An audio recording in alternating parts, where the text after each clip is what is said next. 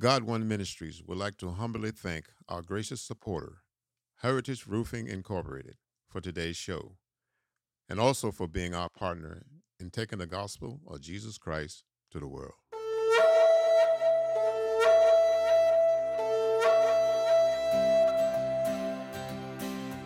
Welcome to the Apostles' Call.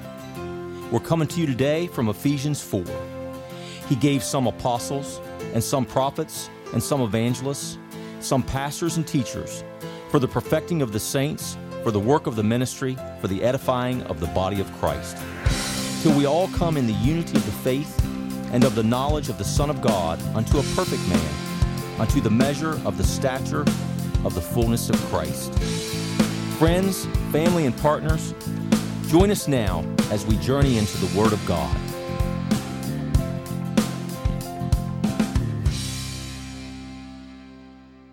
Hello, and welcome to the Apostles' Call. I'm Rufus Burton, the pastor of the First Presbyterian Church in Martinsburg, West Virginia. My colleague, the Apostle R.C., is away today, but I'm joined today by Reverend Steve Moan. We're very glad to have you with us today, Steve. Welcome to the Apostles' Call. Thank you, Pastor. It's great to be here. So, this morning, we'd like to begin with a dedication to the God One Ministry Association. This is a group of churches committed to the gospel and committed to this area. We're very pleased to be joined in ministry by you. We'd like to dedicate this show to you. Blessings on your work. May it grow and prosper. May the Lord bless you. And may the Lord bless His mission in this part of the world. And so this morning, we begin in Luke chapter 11.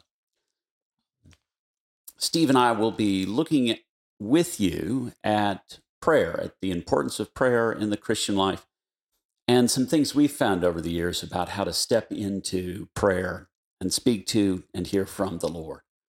And so from Luke chapter 11, beginning at the first verse. Now Jesus was praying in a certain place, and when he finished, one of his disciples said to him, "Lord, teach us to pray, as John taught his disciples." And he said to them, "When you pray, say, 'Father, hallowed be your name. Your kingdom come. Give us each day our daily bread, and forgive us our sins, as we forgive everyone who is indebted to us. And lead us not into temptation.'"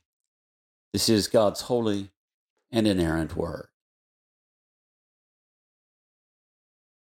Well, Steve, I know it's a big topic, but, where would you like to begin with prayer? Or what have you found has helped you over the years? I think if we dissect the text first, before Sure. we go into it, you have to remember who's saying this. Now, the Jewish people and the Jewish faith, they're a praying people. They're 3 times a day. They're faithful. They pray. They believe in prayer. So for them to ask Jesus, teach us to pray, how do we pray, is very significant.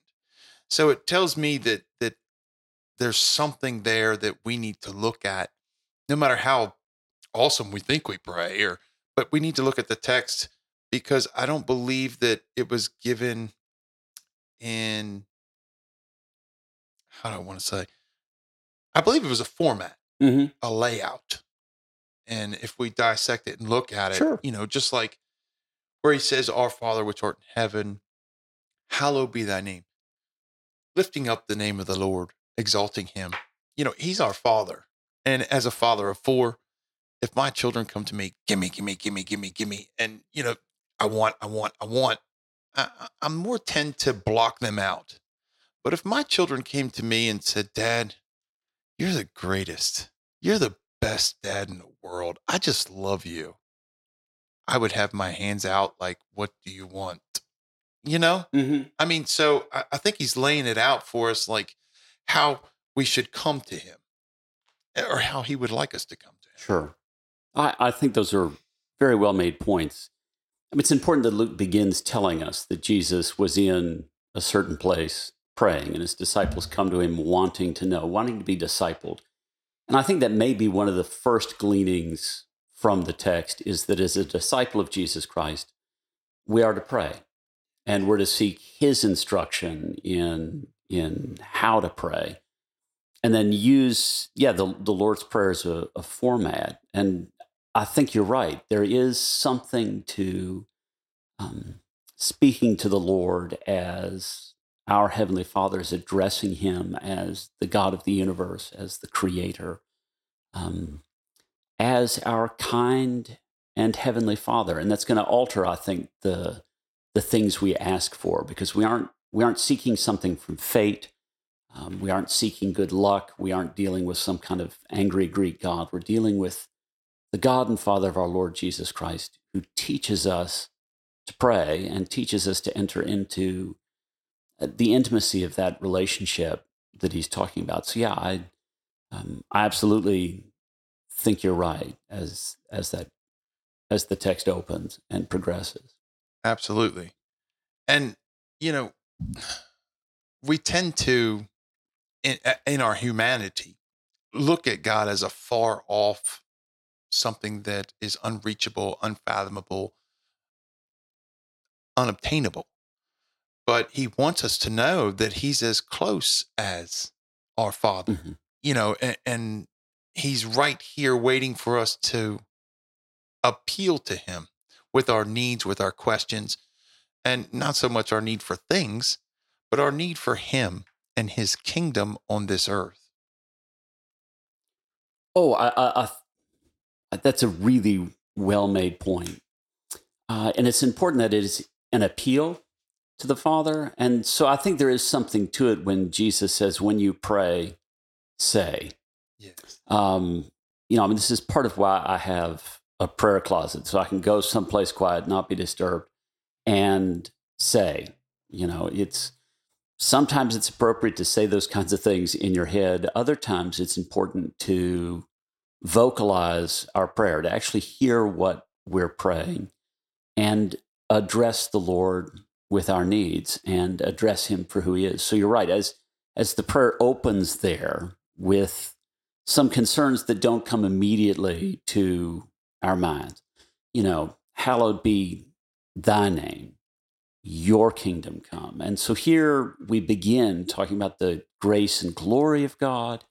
Here we begin talking about his kingdom and praying for its expanse.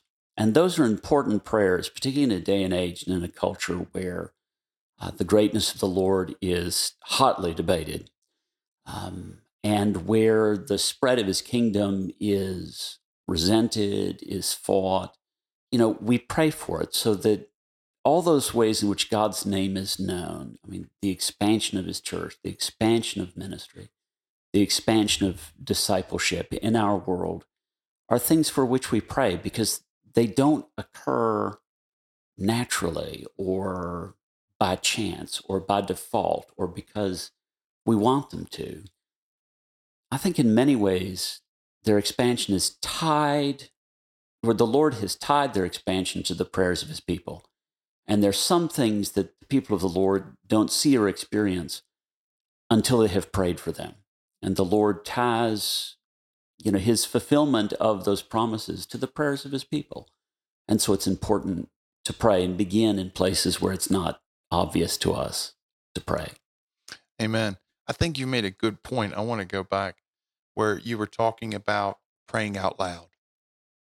I don't know about you, but what I've found is that it's so important to me to pray out loud. And this is why. Sometimes I'll just give a thought to God, but it's so important for me to pray out loud, because if I'm thinking about it and praying with my mouth, I don't know about you, but I got racing thoughts. Sure. If I just sit and try and think about God, I'll think about going to work.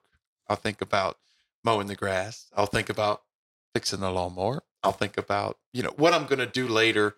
Yeah. So my mind, but if I open my mouth, so I have to use my mouth and my brain all at the same time, it doesn't leave much room for anything else. And I find it hard with a busy and a very hard schedule to focus on the things that I want to seek God for and talk to God about. So it keeps my mind from wandering off, because I actually have to use my brain to open my mouth. So it kind of occupies my brain while I'm thinking about what I want to appeal to God about. It also requires my brain to speak. So it kind of keeps my mind from drifting off. Right. Oh, that's an extraordinarily important lesson. I think you're right. I often have relied on the prayers of saints, by which I mean, a book or a collection of prayers. For me in particular, it's the Valley of Vision is a prayer resource I use, in the sense that in reading that out loud, I can steady my own mind and then focus on some things that I may not have thought of. Because I often go to the Lord with what is the most pressing need. And because I haven't thought about it or thought it through, the number of issues facing me seems insurmountable or infinite. But when you're calm enough to actually make that list of stuff that's on your mind, of things for which to pray, it's a finite list. You come to an end of it. The other thing I've found is the importance of keeping a prayer journal, to keep in mind those things that need to be prayed for over time, so that it's not just simply, whatever the crisis of the week is, or, the most pressing health concern in the congregation or something else, but, focuses more broadly on the mission and work of the church, or for missionaries, or to be praying through the promises of God, his attributes, even in an effort just to shape my own self and my own discipleship, so that I'm not just this bundle of need or want or, gimmes from the Lord, but approach it as a well-informed disciple who's been taught how to pray. So yeah, I think that's part of the importance of saying it out loud. I agree. But I also know that there's times in my life where I had no idea how to pray. I was in such a tight spot, or I was under such pressure, in a dark place, did not know how to pray. And basically all that came out was moanings and groanings. I don't know what to do, Lord. I don't know what to say, but I need you. I just need you. And I believe he honors those too. Mm-hmm. Now, don't get me wrong. I believe we need to be informed about how to pray and what to pray for. But there will be times in our lives where all you're gonna be able to do is just cry. Sure. And that has been some of the most rewarding times in my life, is when I was able to get on my knees and just cry out to God. And I think there's a profound statement when we get on our knees or get on our face before God. So there's sometimes that I can sit in my chair at home, in my lazy chair, and just, pray and talk to God. But there's sometimes that I just got to get on my knees or get on my face and just cry out, because I feel I have a urgency or a unction to get on my face or to get on my knees and cry out to God. Very well made points. I mean, what comes to mind immediately is Paul in Romans 8 talking about those groanings, too deep for words. Yes. And occasionally we're just there, and that happens. And you're right. One of the things I have found is that I can do a little mini spiritual checkup on my ability to sit down and concentrate on the words of the Lord's Prayer. And often I'll know that, things are not as well as they should be with my spirit if I can't make it through the prayer. And so it becomes the process of calming myself enough to make it through the prayer, in order then to focus on what's actually going on. Now that's a different kind of prayer than, those moments where you find yourself in desperate need and it's a groan or appeal or, help, Jesus. At that place of quiet, and how are things? How is my walk with the Lord? What does that look like? And what I have found is when you find yourself in those dry places where prayer's not easy or it is hard, that's precisely the moment when you need to step into it and be faithful in the discipline, because that's what forms us. Because what I have found is that the enemy will make it hard. It's just not easy, and making it mildly inconvenient will lead us away from it. And then as you walk away from it, that's then where you'll stand then with the wicked and sit in the company of the unrighteous. And then suddenly you're very far from prayer. And so, I think part of what the disciples want out of the Lord in Luke 11 is a way to know, how to see where they are, and then how to come back if they've wandered away. Definitely. And we see with the Lord and all through the New Testament where Jesus got separated from everybody and he got by himself. And I believe he was the same thing, crying out to God and praying.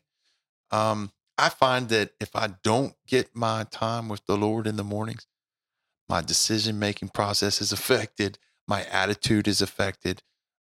Everything about me is different. And those around me can recognize it too. That's where I get my center. That's where I get refocused. Because sometimes we make things about what they're not about, whether it be situations in our lives, whether it be our own thought process. And we tend to get off focus or out of kilter or off the beaten path. And in order to refocus and find my center again is where I find it in prayer. Tremendously so. And I think that's some of what's behind then that prayer, give us this day our daily bread. So it's important. I think you're right, and want to commend this to our listening audience, that prayer is best said at the start of the day. Yeah. I mean, it's one thing like Peter Marshall to see what dinner is so that he doesn't pray as a hypocrite, or, say grace at the end of the meal so we can kind of, rate how it was. But that's important at the start of the day, to realize that the day is a gift.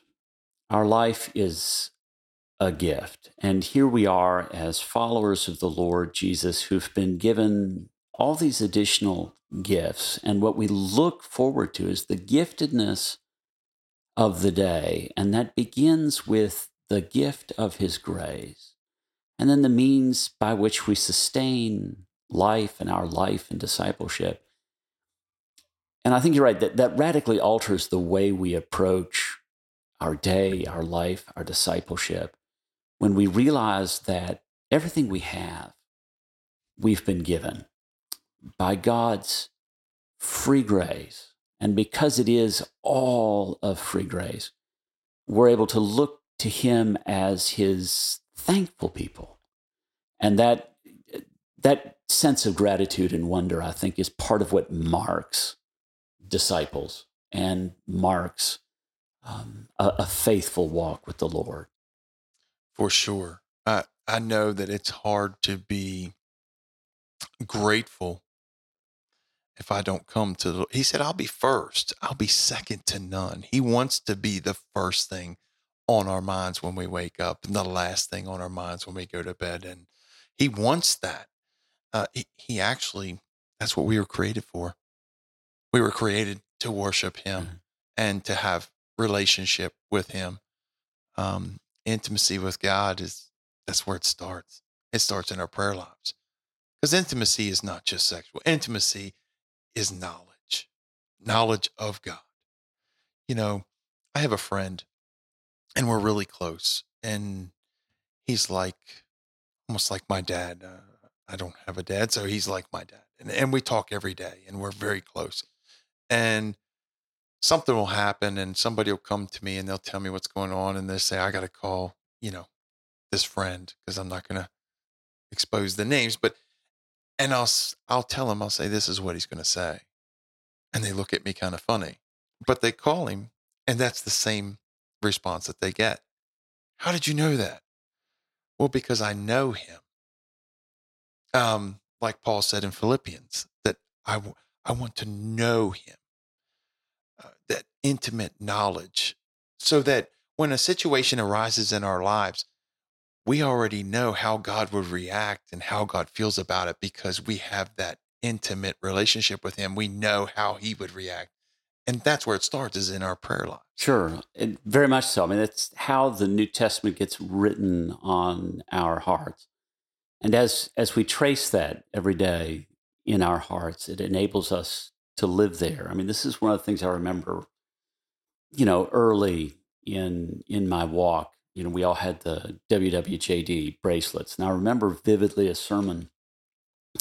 I was in high school or college, and some youth director came and said, look, if you're to the point where you have to ask that question, you've probably gone further than you wanted to go. Exactly. And often he was right, because, in high school or college, what we're actually thinking is, so there I am in the bar and she come, oh, let's go find someplace else. And you think, what would Jesus do? Well, the clear answer to that is, one, not be there. So, what are you doing?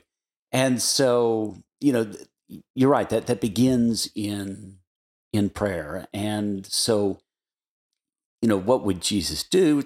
Have a steady walk with his Father.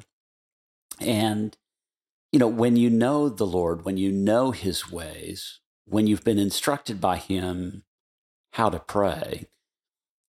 Now, I think it's important that the confession for sin that Jesus teaches us here, forgive us our sins, comes after that remembrance of God's grace and his free gift.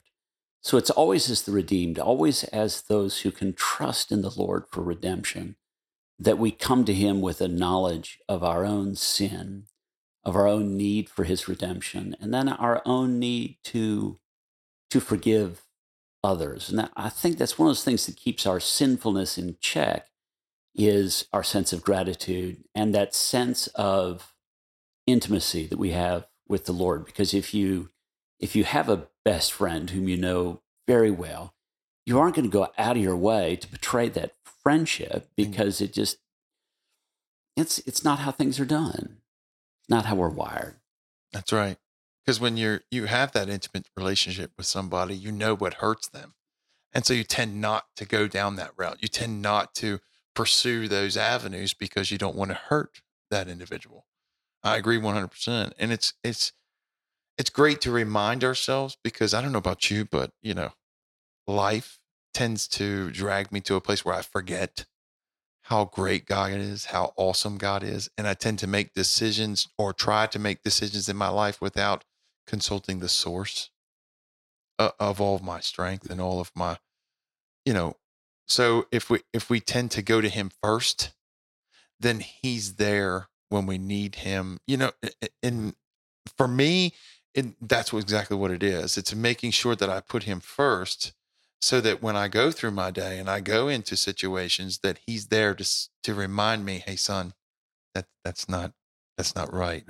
Or hey son, that's what you should do. And because I can't live without that. Without that, I have no life. Yeah, that's an extremely well-made point.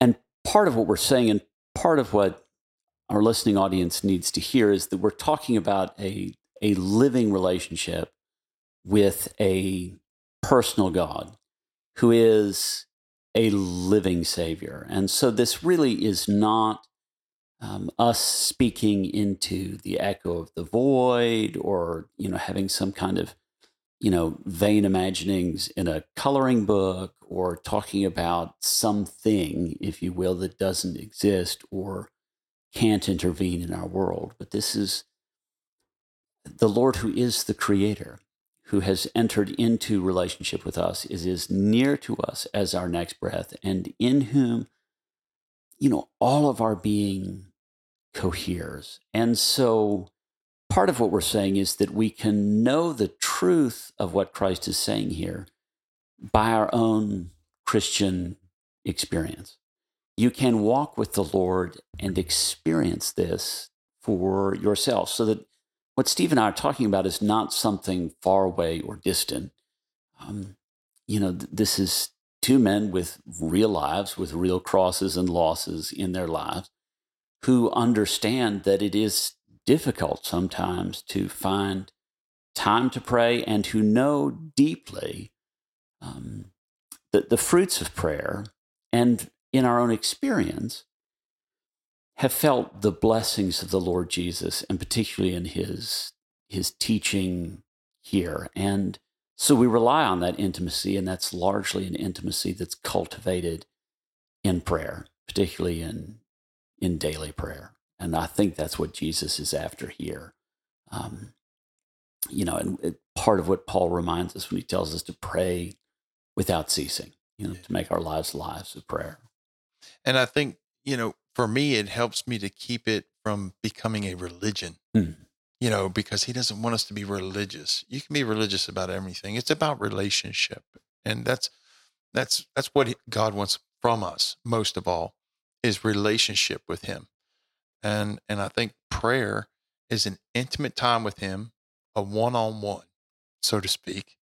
And how many times I would love to have a sit down, a one-on-one with my Father, which, isn't going to happen. But with my Father in heaven, I can have that. And for me, that time is precious because I remember that he created all things. Not only did he create me, he created everything that ever was. And so he's willing to take time and listen and care about what bothers me.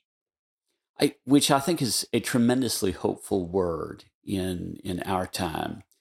Because let's face it, everybody's got a hold button. You can call a church and be put on hold. You can call the plumber and be put on hold. There's not anyone you call and you're not put on hold and told that, your phone call is important to us and we will answer it in the order in which it was received. But if you'd like to leave a message now, feel free to leave the message, and we could possibly get back to you if you tell us that it's a big job. Amen. Well, here's the Lord, right, the creator of heaven and earth, the God of the universe, who wants to enter into that time with us, with you. And that's what Pastor Steve and I are trying to say this morning, is that this prayer is not something for a group of spiritual elites. Prayer is for you. The disciples from long ago and far away are not so different than us. They too had to ask the Lord how to pray. And so if you find yourself in a dry season, if you find yourself in need of hope, if you find yourself in need of the Lord's love, what we're saying this morning is, on behalf of Jesus Christ, be reconciled to God. Find your home in him. Come and welcome to Jesus Christ. In business, you've got enough issues hanging over your head. Worrying about your roof shouldn't be one of them. So Heritage Roofing has you covered. Whether it's putting a new roof on right or properly inspecting and upkeeping your existing one, we know your roof from top to bottom. Did you know 1 out of 3 roofs never reach their life expectancy? And almost half of all premature roofing failures are due to poor workmanship. That's why periodic inspections and routine maintenance can increase the life of any roof system by up to 50%. We take photos before we start and after we're finished. It's like bringing the roof to you. Heritage also offers complete inspections of our work before, during, and after the project. Even if we didn't put the roof on, we're happy to do your inspection. Our job is to make sure your roof does its job. Heritage roofers, inspectors, and estimators are up to date before we ever go up on your roof. We take classes on the latest safety codes. We earn certifications. We understand the latest technology. And we know whether manufacturers' warranties are available for your roof. Our lead inspector is one of only a few hundred registered roof consultants in the entire country. And our master technicians have been recognized with 3 national awards. Heritage Roofing is trusted throughout the 4-state area for all types of commercial roof installation and repair. From corporate and industrial to government agencies, boards of education, financial institutions, healthcare facilities, places of worship, and more. For prompt, reliable, high-quality repairs, Heritage Roofing has raised the standard. We exceed the commercial service industry standard, and we've earned our reputation as service industry leaders. Your business has to keep its eye on the bottom line. So when it comes to your roof, put us on top of it. Heritage Roofing.